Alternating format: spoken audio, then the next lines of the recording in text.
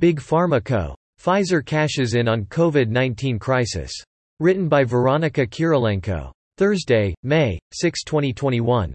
When the Wuhan virus, aka the novel coronavirus or COVID-19, started to roll around the globe in January 2020 and countries worldwide began shuttering businesses and schools, terrified people did as they were told and masked up and hunkered down in their homes.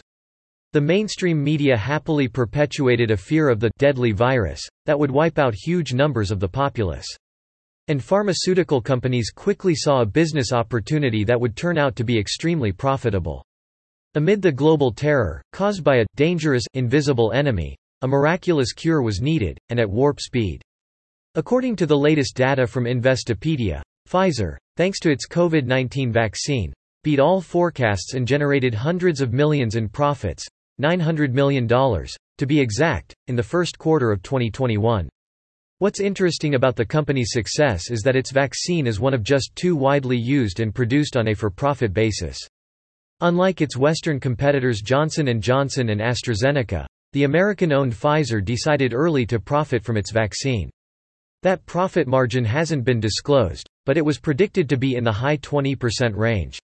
The annual vaccine revenue is forecasted to beat $26 billion, a staggering sum that would make the shot the most lucrative medicine in pharmaceutical industry history measured by sales in a single year. Pfizer CEO Albert Bourla said the company expects to see durable demand for its shot, similar to the market for influenza vaccines. Pfizer and BioNTech have significantly expanded their manufacturing capacity and claim they can produce at least 3 billion doses next year, while seeking to expand its market to reach adolescents and children as young as 2.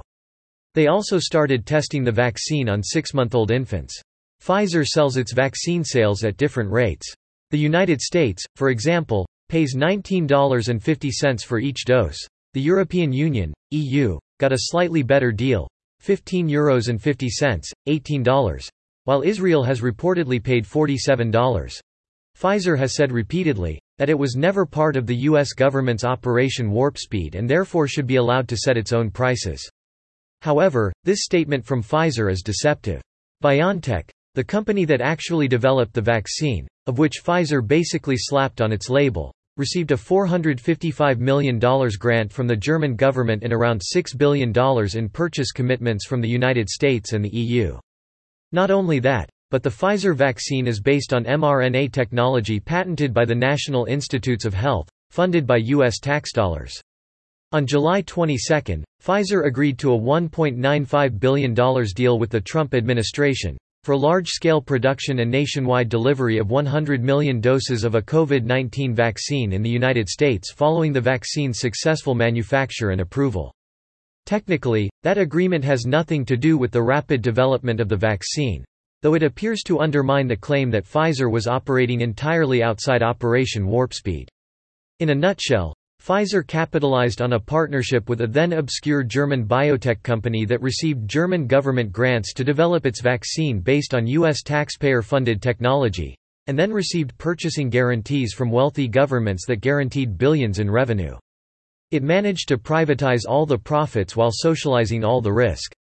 Shares in Pfizer, BioNTech, and Moderna were down on Thursday morning in pre-market trading, after U.S. Trade Representative Katherine Tai said the U.S. supports the waiver of intellectual property protections on COVID-19 vaccines in order to quicken the pace of distribution and manufacturing of vaccines around the world. President Biden confirmed shortly before the release of Tai's statement that he was planning on backing the proposal. The news comes amid substantial concerns over the novel mRNA vaccine safety. Doctors and physicians argue that these so-called vaccines, or, more properly, unapproved experimental gene therapy injections never before used in humans, may cause severe health implications that include death. The New American has covered it in detail here, and unpredictable long-term gene damage and mutations that may potentially harm people's immune and reproductive systems, leading to cancer and numerous other diseases.